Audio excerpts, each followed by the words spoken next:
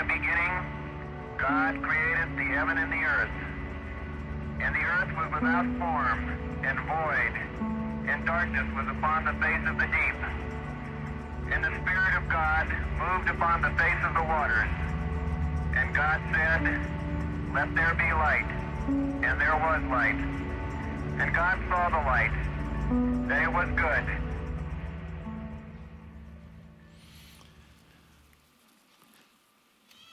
Well, good morning, and thanks for the greeting. That was awesome.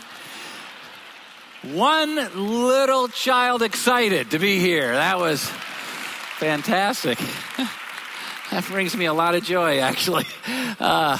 It is wonderful to have you here. If you're a guest, thank you so much for being here. And you picked a good weekend. We're starting a brand new series called Let There Be Light. And as I was thinking about that, Let There Be Light, my mind kind of went to Michigan. And I know that you're trying to figure that out. Let me explain it to you. I'm one of those people that just absolutely adores Michigan. I mean, I love this state. It is such a great place. It's just awesome.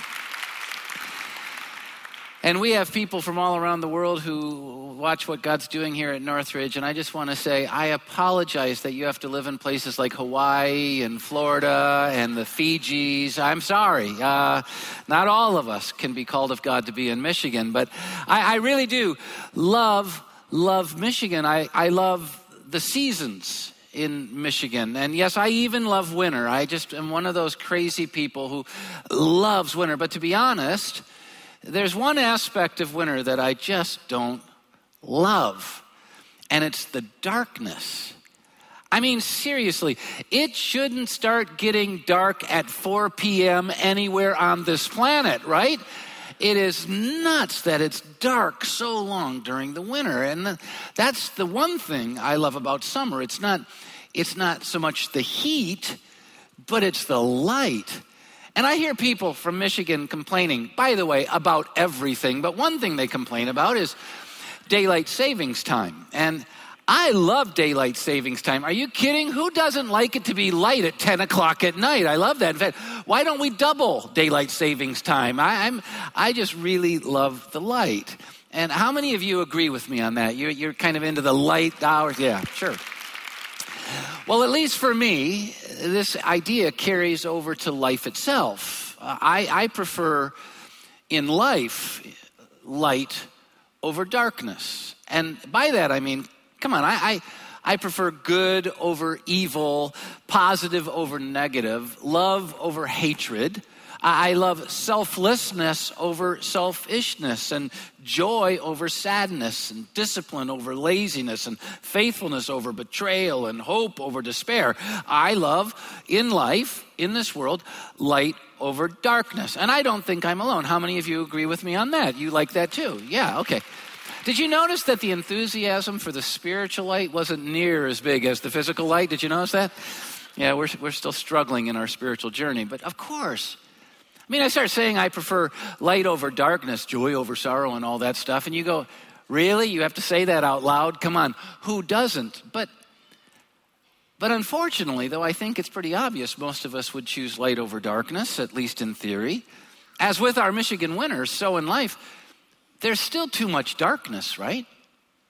In fact, let me just be really, really honest. As much as I prefer light over darkness, all the good things over all the bad things, I often experience the darkness more than the light. And that's pretty odd. When I look around our world, I have to tell you, I think darkness is winning. Darkness is winning in most of the pieces of the world we see, and darkness is winning in most of the pieces of our lives that I see, and darkness is winning in most relationships as I see them. And that's interesting because I've not met the person who doesn't say they love light more than darkness, and yet darkness seems to be getting more playtime. Darkness seems to be winning more than the light. Which brings up, for me at least, two questions. Why is that? I mean, if we prefer light over darkness so much, then why is the darkness winning so much? I mean, that's an important question. And And then when we get at that, then we have to say, what, if anything, can we do about it? I mean, if we really would like light to win over darkness, then what can we do to change it so light is winning over darkness? And those two questions are questions we're going to be attempting to answer and then go beyond in this new series, Let There Be Light. And I just can't encourage you enough to be a part of it and to be inviting others into it. It is foundational. But let's kick the series off with the essence truth, the big picture truth that has to go behind this entire series. And it's 3 simple words with profound meaning, as you'll see. Here's the truth. God is light. God is light. God is the original source of light, and God is the only ultimate source of light. Look at 1 John chapter 1, verse 5. This is the message we have heard from him and declare to you. God is light. That's what he is. He's light. He's all light. And so the Bible adds, it should be logical. It should be a no-brainer. But the Bible adds, so that we'll get it, since God is light, in him there is no darkness at all. Right? God's light. In him is no darkness at all. It's all light. It's what we prefer. It's what we were made to prefer. Light over darkness. That's who God is. Now think about it. Since God is light, that means that God's presence results in light. Right? I mean, he's light, no darkness. So when God shows up, when God is present, it always results in light, no darkness. The darkness is gone. He invades darkness and then consumes it with light. Great example of this is found in creation. When God created, this mass of a universe was dark. And then God showed up and he created light. Let me read it for you in Genesis chapter 1, verses 2 through 4. Darkness ruled until God created. Now the earth was formless and empty. Darkness was over the surface of the deep. And the Spirit of God was hovering over the waters. And God said, let there be light, and there was light. And God saw that the light was good, and he separated the light from the darkness. And so, God showed up in this mass of darkness, and what immediately happened? Light was present. It has to happen because God is light, and in him is no darkness at all. And even if darkness is all-consuming, if God shows up, darkness is gone. It no longer rules because God is light. A lot of people say, well, of course, the darkness went to light because God created the sun, and the sun gives us light. No, read the creation story. On the first day, God showed up, and there was light. It wasn't until the 4th day that he created the sun. In fact, a lot of people have a problem with this. This doesn't even make sense. Doesn't even make sense. I mean, light and then the sun. I thought the sun was the source. No, God is the source of the sun. And God wanted us to know light comes from him, nothing that he created. It comes from him. He's the source. This is big. So when God is present, the result is light. Got it? Let's look at the opposite. If God is absent, what's the result? Yeah, it just makes sense. God is light, and in him is no darkness at all. But think about it. Without him, there's no light at all. So if God's absent, then there's no light. There's just darkness is the result. And this is clearly seen in the Garden of Eden, in that place that was known as paradise, where Adam and Eve were originally placed. It was a place of light because God's presence was there. God walked with them. The Garden of Eden was absent of any moral darkness, any spiritual darkness. It was consumed with light because it was consumed by God. It was ruled by God. But Adam and Eve, they rejected God. They rejected the only source of light and the only source of joy. And there was only one thing that could take its place: darkness. Paradise was lost because they pushed God out of their lives and out of their world, and darkness and death was the only thing that could take its place. And God had warned them and warned us. So many people don't understand the Bible. They just don't get it. God wasn't punishing. He was saying, look, I've created you with life and in the light. And I've made you to walk with me and to live with me. But know this, I'm the source. Push me out. And I'm going to give you free choice because unlike everything else in the world that I've created, I'm giving you my image. And my image demands choice. But if you choose life without me, you're choosing darkness and death. Look at Genesis 2, 16 and 17. And the Lord commanded the man, you are free to eat from any tree in the garden. But you must not eat from the tree of the knowledge of good and evil, for when you eat of it, you will surely die. There's the essence of darkness. Destruction. God warned them, you reject me, and all you'll have left is darkness and death because I'm the only source for light and life. Big deal. And what did they do? Well, of course, they didn't reject him. Oops. Look at Genesis 3:23. So the Lord banished him from the Garden of Eden to work the ground from which he had been taken. Why? Because they had pushed God out. They had rebelled against him. They had said, we can do better without you. Life will be filled with more light if we don't have you burdening us with all your junk, God. And so God said, okay, do life without me. But there's no light and there's no life. Everything was cursed. They were banished from paradise. They lost it. Everything in the world was filled with darkness. All of creation. The ground was filled with darkness. It would no longer produce fruit and harvest like it was supposed to. It would be toil and pain.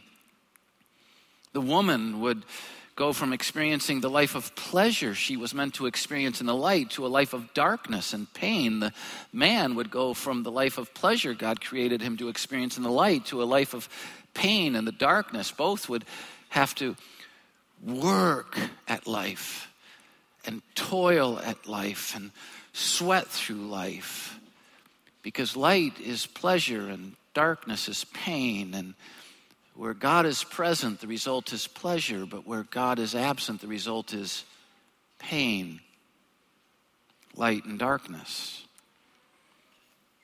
Now, this is the truth. God is light.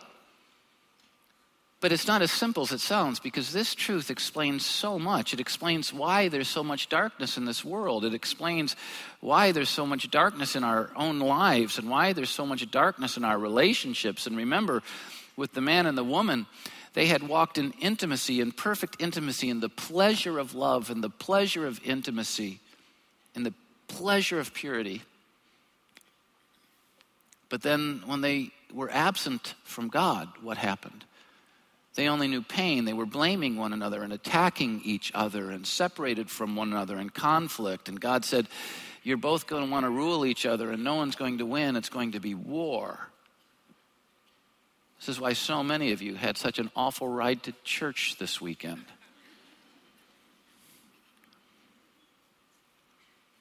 The truth is, God is light. The reason there's so much darkness in our world, lives, and relationships is because, get this, we're leaving God out of them. Because when God is present in them, what's the result? Light, pleasure. When God is absent from them, the world, our lives, our relationships, what's the result? Darkness, pain, brokenness, failure. And this is really what the Bible is all about. I mean, think about it. The Bible tells us that light, which we were created to live in, created to function in and enjoy and find pleasure in, light was lost because of sin. When we said, no, God, you gave us choice, but we're going to choose to do it without you, to leave you out, to rebel against you. Our sin is what caused us to lose the light. That's why we lost paradise. Look at Romans chapter 5, verse 12. Sin, our rebellion and disobedience to God, our saying we don't want you, we'll do life our own way. Sin entered the world through one man. Who was he? Adam. And death came through his sin. And in this way, death came to all men because all sinned. So light was lost because of sin. The Bible also tells us that God didn't like us being in darkness. He created us. He loves us. He wants us in the light. He wants us experiencing pleasure, not pain, and all the positives and not the negatives. He doesn't like our choice.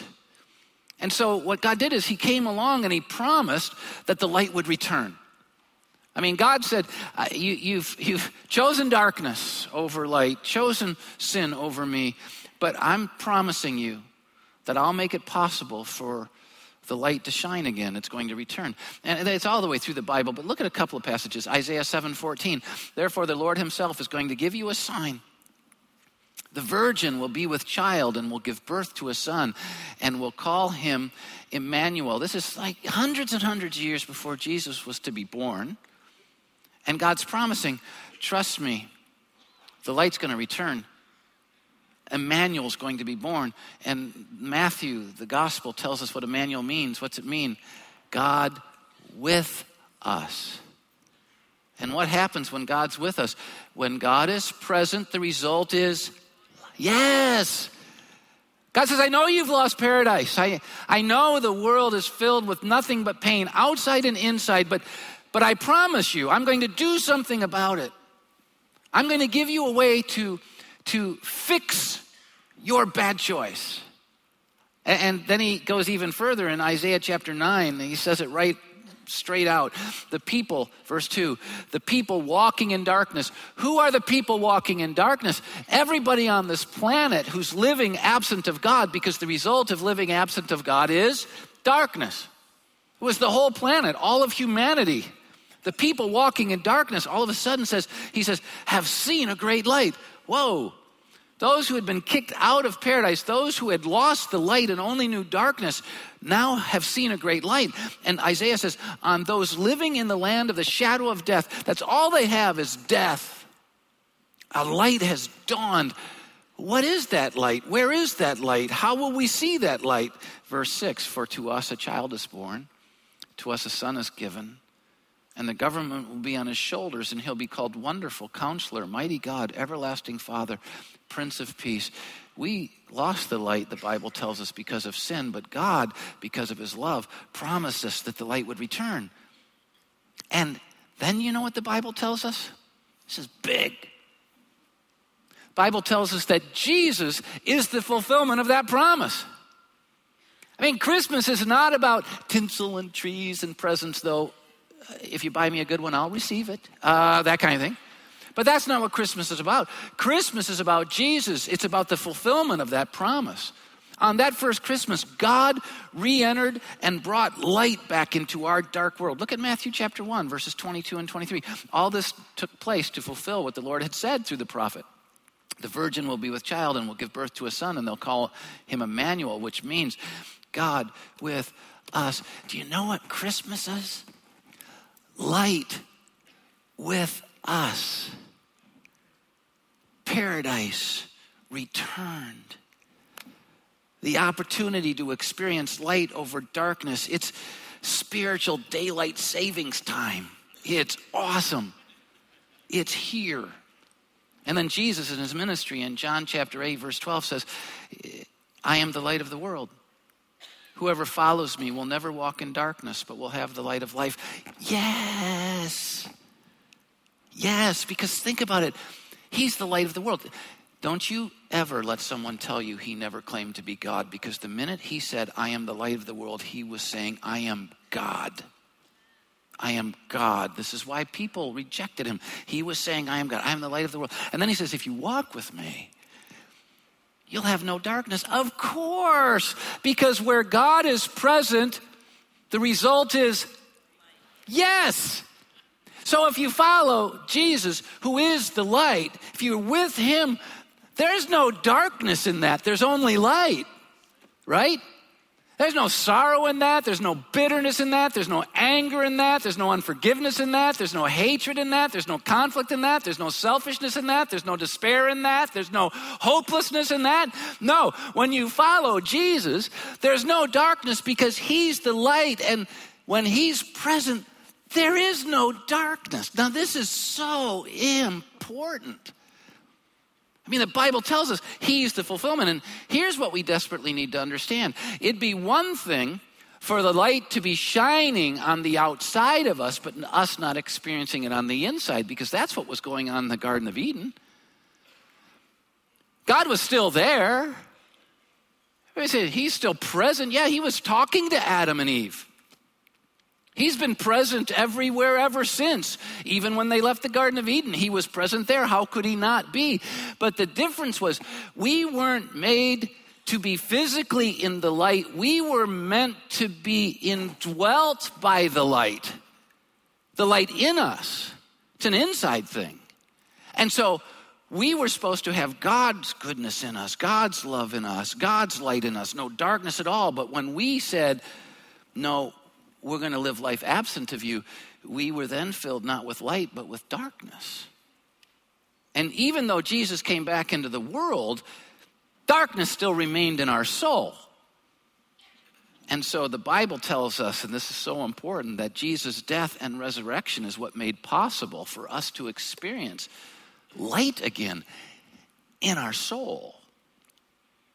Look at Romans 1:17. For if by the trespass of the one man, Adam, death reigned through that one man, darkness covered us and indwelt us because of sin, how much more will those who receive God's abundant provision of grace and of the gift of righteousness reign in life through one man, Jesus Christ? Just as darkness indwells in us because of sin given to us by Adam, so light can indwell us again because of what has been given to us by abundant grace and the gift of righteousness through Jesus Christ. What is that? His death was him taking darkness on himself. Get this, the light became darkness for us. But then they put the light who became darkness in a tomb, and what happened? Darkness cannot keep light from winning. It can't. And so though he took darkness on, ultimately give him all the darkness you want, and he will win. His death was for our darkness, and then his resurrection was so we would see the light can win. Think about it this way. The death, burial, and resurrection is the picture of what we need to understand. See, when Jesus was betrayed and suffered and died and was thrown in that dark tomb, it seemed like darkness had won. There was no going back. It's a done deal. Failure is final. Brokenness is real. God created us for pleasure, but pain is our only option. Darkness has won. But then all of a sudden, the light started glowing around the edges of that stone that were covering the tomb. And God rolled that stone away, and Jesus walked out. And what was once again shining on this planet? Light. He became darkness for us, but then he became light for us. You might feel like darkness has won, like that darkness is final, that there's no options with it, no going back because you failed. You're filled with shame and guilt and dysfunction and brokenness. You're ruled by darkness in your personal life, in your thoughts, in your behavioral patterns, in your relationships. And darkness has won, but I am telling you, darkness has not won. Jesus has. And we have him. This is big. And yet, before we get too giddy, let's be honest. It really looks like darkness is still winning. I mean, darkness is reigning in this world. Pain and hurt and brokenness and failure. It's winning in this world. Why? Well, Jesus answers the question. The reason that darkness seems to still be winning in this world is because God is still absent from the majority of people's lives. God is still absent from the majority of people's lives. Jesus said it in Matthew 7:13 and 14, enter through the narrow gate, for wide is the gate and broad is the road that leads to destruction, and many enter through it. Everybody's living in darkness. He says, that's a broad road. That's a popular place. That's where the multitudes are. But small is the gate and narrow the road that leads to life. And there's just a few that find that. God is absent from most people's lives. even from most people's lives who claim to be following him. Many will say, Lord, Lord, and he'll say, sorry, I just didn't know you. You said you were following me, but you walked in darkness. And you can't walk in darkness and be consumed by the light. And so the majority of people today still have God outside, and so darkness still reigns. Now to one of our questions. Why is there so much darkness in our world? Why does it seem to be winning? It's simple. Darkness remains where God is absent. Darkness remains where God is yet to be invited in. Darkness remains where God remains uninvited. And that's why darkness still is around. Since God is light, without him, darkness is the only possible result. Look at what Jesus said in John 3:19. This is the verdict. Light has come into the world, but men love darkness instead of light because their deeds were evil. Now, isn't that bizarre? I mean, they have the opportunity for light, but they choose darkness. Why is that? Now listen, this is so important. God is the ultimate source of light. Satan is the ultimate source of darkness, anti-God. In the garden, that place of light, Satan had to come and he had to get them to see the light as darkness. So they would choose darkness. And so he lied and he deceived and told half-truths. And so he was saying, God's telling you this is light, but this isn't light. You haven't seen the light yet. He's telling you this is where you'll experience pleasure, but what he's doing is he's holding you back from true pleasure so he gets all the pleasure. That's why he doesn't want you to eat from that tree. But when you eat from that tree, oh my gosh, your eyes will be opened and then you'll experience pleasure. And they're going, that's what I want. That's what I want. You know why we want that? Because God created us for pleasure. God created us for light. And Satan has to lie to get us to choose darkness over light. And so they chose it. Same thing happens today. Look at 2 Corinthians 4:4. This is Bible. This isn't bread. This is Bible. The God of this age. Who's the God of this age? Satan. Why is Satan the God of this age? Because the majority of people have chosen him. He's the God of this age. He defines our culture. That's why darkness reigns. The God of this age has blinded the minds of unbelievers so they cannot see the light of the gospel of the glory of Christ, who is the image of God. He's so blinded them that they see his darkness as light and God's light as darkness. And there are some really intelligent people who are self-deceived about how intelligent they are. High IQs, low levels of wisdom. And you might even be listening to this talk right now and go, is he talking about the devil? He believes in the devil? Oh my gosh, what kind of idiot is that?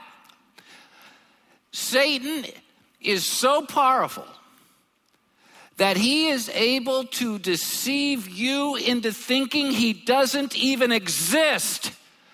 Who's the dumb one now? This is true.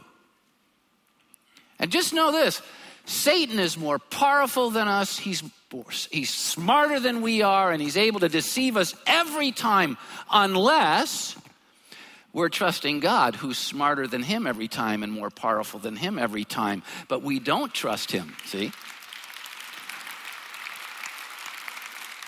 If God says something about love, we go, that just doesn't feel right. If God says something about purity, I want to have pleasure. If God says something about finance, I don't feel secure in that. If God says something, and we don't trust him. And the minute we don't trust God, you know what we've done? We've allowed Satan to turn God's light into darkness and his darkness into light. No wonder we live in darkness. But remember the series title? Let there be light. Let me give you the application. In Michigan, we have no choice but to put up with the darkness in winter. There's nothing we can do about it. I've got bad news for you. It's going to start getting dark at 4 p.m., like it or not. You can whine, you can whimper. Stop doing it. Just make chocolate chip cookies and down them by the dozens, because it's going to get dark in Michigan. But in our lives and in our relationships, we no longer have to live in darkness. The choice is ours. Because Jesus came and paid the price for sin and rose again and defeated death and darkness, the choice is ours. Think about this. We get to choose light or darkness in our lives. That's what Jesus said in John 12:46. I have come into the world as light, he said, so that no one who believes in me, no one who makes the choice to invite me into their life should stay in darkness. If God is in us, what happens? Darkness is eliminated. The dark spots in our lives only exist because we fail to invite God into them. Can I say that again? The dark spots in our lives only exist because we fail to invite God into them. And let's be really honest, we have dark spots in our lives, even those of us who are followers of Jesus. We have dark spots in our thoughts, in our thinking. And it's because we don't invite God into our thinking. We reject his truth. We have dark spots in our choices because we don't invite God into our choices. We think making our own choices will lead to a better place. You know what we say? Forgiveness is better than permission. The only problem is forgiveness comes with brokenness on top of it, right? You have to go through brokenness before you get forgiveness because of your failures. There are dark spots in our relationships. All of us have these dark spots. Why? Because we haven't invited God into the relationship fully. The dark spots indicate places where we haven't invited God in, because darkness always remains where God remains uninvited. So I'm wondering, can I ask a really personal question just for a minute? Going to get really personal. Do you have any dark spots in your life these days? Any dark spots in your relationship? Any places where pain and brokenness and failure define you? It means that you haven't invited God into those dark spots. But you know what's good news? When it seemed like darkness had won, Jesus came out of the tomb. When it seemed like darkness has won, light won. And when it seems like darkness has won in our lives, and so often it does in mine, darkness hasn't won. I just haven't yet invited God in to take away that darkness. And you know what Jesus says in Revelation 3:20? He says, behold, I stand at the door and knock. He's talking to a church, actually. Laodicea. And behold, I stand at the door and knock. If he's standing at the door and knocking, what does that mean? He's on the outside. Where God is absent, what's the result? I believe right now God is knocking on some of your hearts because you haven't invited him into your heart. That's why it's so hard, so cold. I believe God is knocking on your thoughts because you haven't invited him in. God is knocking on some of your choices because you haven't invited him in. God's knocking on some of your relationships because you haven't invited him in. And he's saying, but I'm knocking, and I'm going to keep knocking because I came so that I could consume you with light. One of my favorite artists early on in my Christian walk was a guy named Keith Green. He died far too young, but he was a guy who I could relate with because he was a messed up guy who found the transformative power of Jesus to be real, and he sang like it. And there's this one song called Your Love Broke Through. Listen to this, just one sentence. With one touch, God, you rolled away the stone that held my heart. With one touch, you rolled away the darkness and replaced it with the light. With one touch. Do you know why darkness is reigning in our lives, in our relationships, in our world? It's because we've left God uninvited. But all we have to do is invite him because he's knocking. For those of you who are already believers, I know you're wrestling with dark spots because I wrestle with them too. But what we have to stop doing is wrestling, because we can wrestle all we want and we're going to lose. But if we invite him in, we've already won. But there are some here, God's knocking on your life because you've never let him in. You might be really religious. You might be churchified. But just because you live in the context of light doesn't mean it lives in you. And so you have to invite him in. And I'm just encouraging you, open the door. So just before I end and we go into worship, I want to pray. And I'm going to ask if you'd all just honor the moment and bow with me in a word of prayer. And as we bow in prayer, if you're a believer, God's knocking somewhere, open the door. Let him in. Let the result be light. But if you're here and you've never opened your life to Jesus, I want you to pray with me. I'm begging you to pray with me. I can't pray you in, but you can take my words in this prayer and make them yours. In your heart before God, just say, God, I'm hearing your knock. And inside, I'm filled with darkness and emptiness. But I prefer the light. I believe, Jesus, you died on the cross to take my darkness on yourself. And that when you rose again, it was to put your light in me. And I'm giving you my sin. And by faith, I'm receiving your light. Change me. In Jesus' name, amen. If you just prayed with me, please let us know. When I came to faith, I was lost, and it was like an ocean. I knew nothing about what I should do. So we've put together just some easy next steps that you can take to build your relationship with God, and we've made it really easy for you to get them. In the program that you're handed when you come into one of our regional campuses, we have this connection card. And all you have to do is fill it out, check the circle at the bottom and say, I've prayed. And then we have boxes at every exit at all of our campuses. And all you have to do is throw it in there or hand it to a guest service person and we'll do the rest. We'll send you this information. Please let us help you. But let me conclude just before we go into a season of worship this way. Wherever God is present, there is light. Wherever God is absent, there is darkness. And darkness will always remain until God comes in. And so this series is going to spotlight some of those areas. This weekend we looked at the world. But in upcoming weekends we're going to look at relationships and lives and future. And we're going to see what happens when we invite God into them and what we can do to make sure he fills us with light. So next weekend we're going to look at relationships. Don't miss it. Please invite people. It's going to be great. Does that make sense? I'm so glad that you were here for this. Now, I just want to have a time of celebration that leads into worship. If you're a guest or you haven't been here in the last couple of months, which would mean, well, you're kind of like a guest, you've missed a series we've done called All In, right? All In.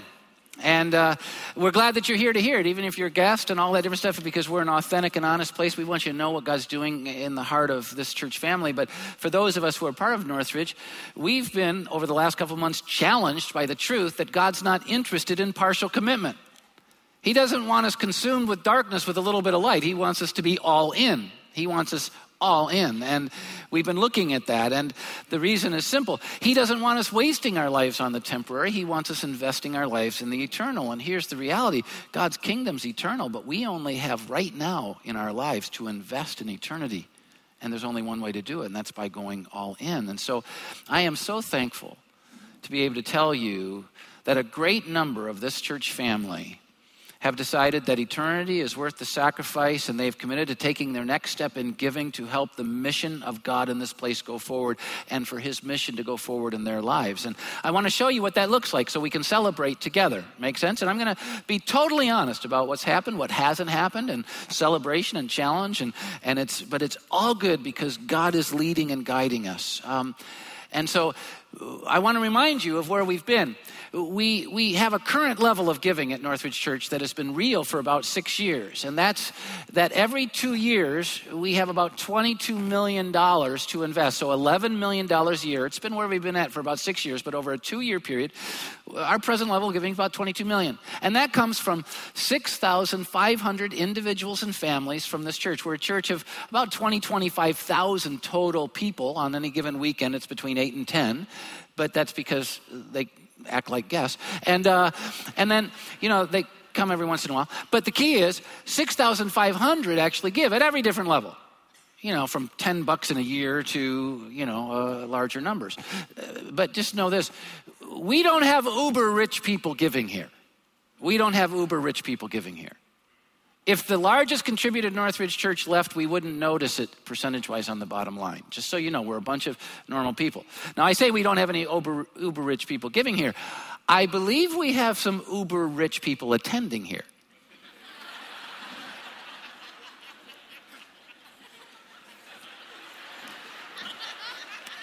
Just a thought. But not giving. So, our current level of 6,500 at every different level that they give, $11 million a year. And so we've been pressing. You have to keep stepping forward in your spiritual journey. And we just encourage everybody, take your next step in your spiritual journey, whether it's your first time or you're going to extravagant. And a lot of people did. They filled out a commitment card and they went public. And no one likes filling out a commitment card and going public. I don't, but Roxanne and I said, we're in. And we're going to make a commitment so this church family can know what they can invest against helping the world wake up to Jesus. And a lot of other people did as well. So I want to share with you the commitments to a new level of giving that we have. And this is to date. Cards are still coming in. People are still wrestling. But to date, I can report to you that new commitments have come in at $11 million over the next 2 years. This is additional giving beyond the current level, 11 million. And that's celebration stuff. That's awesome. So each year, for the next 2 years, people have said, we're going to give at a new level, which equals about $5.5 million per year, 11 over 2 years, and it's coming from 1,987 individuals and families. So 1,987 of people who attend here have made a commitment and gone on record saying, we're going to take our next level of giving. This is where we're going to give. And we have 6,500, obviously, who have already been giving here. Now, we've tried to share a bunch of these stories, and they're great stories, but I just need you to know many of these commitments represent a tremendous sacrifice. The truth is, the greatest commitments that are happening at Northridge Church are happening from people who don't have a lot, but they really have a heart for God. And so they're stepping up their giving. The greatest sacrifices are coming from the people who have the least. The smallest sacrifices are coming from those who have the most. God honors both, but this is just the truth. And I honor you who've taken step forward. I just honor you. I'm in awe of you. And it's allowed us to have a new all-in level of giving. And this is to date. It's going to keep growing. I know it is because people are still wrestling and so many haven't yet committed. But the new all-in level of giving is $33 million over the next 2 years. So from $11 million a year to $16.5 million a year is going to let us wake people up to Jesus, do a lot to make global impact happen. And here and around the world, it is such an exciting thing. I think that deserves, yay God. That's awesome. But I know why you didn't immediately start clapping. Because we had set a goal and made it public that we were really praying for and shooting for 40 million, right? But when I announced that, remember, I said, we're doing our best, Jesus didn't come down, write 40 million on a slip of paper, slide it across and say, here's the deal. We were praying, we were, seeking his face, looking at reality and capacities. We know this place has the capacity for it, but because 65% of the people who attended here didn't give anything. Only 5 to 7%, if we're being liberal in our estimation of what incomes are, could even become close to tithing. So we knew the capacity was here. So we set 40 million. But here's what I want you to know. The goal of 40 million is our goal, but this ministry is God's ministry. And where God guides, he provides. So we're going to trust him with what he does here. I mean, that's just what we're going to do. We'll trust him. It's awesome. And I just need you to know, I mean, because a lot of people go, oh, how do you feel? You know, you didn't reach your goal. Look, I could care less about reaching my goal as long as we're challenging people to follow Jesus and we're doing our best and entrusting our lives to him. So I feel great. God's on the throne. This is God's church. We're going to make a huge impact. It's an awesome deal. And I am so grateful for all of you. I am so grateful for all of you who give here at Northridge. I'm so grateful for the 6,500 that have made where we've been possible. And I'm so grateful for the 1,987 of you who've said, we'll go on record. We're making a commitment to go forward in our giving here for the next 2 years to all in. And words can't express my depth of appreciation to you. I just can't express it. But I can express one of the things that I think is so positive. During the series, I told you that I think the hardest step, every step that we take in the journey of faith is a hard step. It's difficult because it's into new places, etc. But I think the hardest step is the first one. I said very clearly. For the 65% who have never given anything to God through Northridge, that first step's hard. And I challenge you, take that first step. And I just want to show you the graphic. First-time giver commitments here. People who gave nothing ever to Northridge Church, 473 individuals and families have said, we're making a commitment to be all in at Northridge. You think about that? Nearly 500 people went from giving nothing at Northridge to saying, we're all in for the next 2 years. We're making a commitment. That's a big deal. And here's what's really exciting. 25% of all the commitments made were from first-timers. 25% of all commitments. That's big. And I think that a lot of people already giving saying, well, he's talking to the first-timers. He's not talking to us. Really? You missed it? Because first-timers have a first step, but so do we. And I know a lot of people are saying, you know, I already give, so I don't have to fill anything out. That's true. You don't have to fill anything out. It's not like I can give you a verse where Jesus says, you don't fill it out, you're going to hell. I wish he had given me the verse. But he didn't. You don't have to. But here's what I really want you to know. There's a ton of positive potential for us to wake the world up to Jesus. We defined what we could do with God's mission here if we had 40 million. And obviously, if it's 33 million, we'll have to redefine that down. We already had a hard time getting it down to 40, but, you know, we'll have to redefine it. We'll live with what God gives us. That's how we live. We don't do debt junk. But I don't think we're going to end at 33. Because 2/3 of those who give at Northridge Church are yet to fill out a card or communicate any kind of commitment to us for all in over the next 2 years. 2/3, that's a lot of people. And I've talked to some of them. They're still wrestling. They're still wondering. They're not sure where God wants them to go. And I get it. I wrestled a long time before I could just stamp it and take the step. But we want you to know, those of you who haven't yet taken the step, there's still time. You can get a card from guest service at any time at any of our regional campuses. You can go online, northridgechurch.com, and fill it out there. It's all online, and you can make that commitment. And just know this, the more commitments we know about, the better we can lead and plan with confidence because, you know, we're just guessing otherwise. And we're not going to take risks with God's church. And so the more that's communicated, the better confidence we can have in going forward. But for all of us, here's what I want you to know. Our giving to All In begins now. Now, some of you said, wait a minute, I've already begun giving. That's extra. That's awesome. That's great. Just kidding. I mean, right now, it's all in time. So beginning this week, everything that you're giving goes to all in. And don't forget, we've always done like special offerings at Christmas, big Christmas offerings. A lot of you do your year-end giving because, the whole tax ramifications and all that, and you make it big at the end. And we've done Christmas offerings. We've had anywhere from $700,000 to $2.5 million Christmas offerings, and it's gone to global impact and building hospitals around the world and all that. But remember, we're combining all of our giving to the mission of waking the world up to Jesus locally, regionally, and all. It's all in now. And so everything we give as Christmas and year-end gets to go to all in to expand this impact. And just want you to know it begins now. And then I want to conclude this way. I am so proud of this church family. I am so proud of each of you who have committed to take your next step, because it's not easy moving forward. I know I have to keep moving forward. It's not easy to trust God as you move into new territory. It takes a willing to trust him enough to step into the unknown, to sacrifice more than other people are sacrificing. And many of you have, and some of you still will. And this I know, none of us will regret it. None of us will regret it. There's only one thing we're going to regret. We're going to regret if we chose darkness over light. We're going to regret if we trusted the stuff God gives more than God himself. We're going to regret not waking up everyone we can to Jesus. That's the only thing we'll regret. And I'm so proud I'm part of a church family that says we'll sacrifice to let the light shine in this world.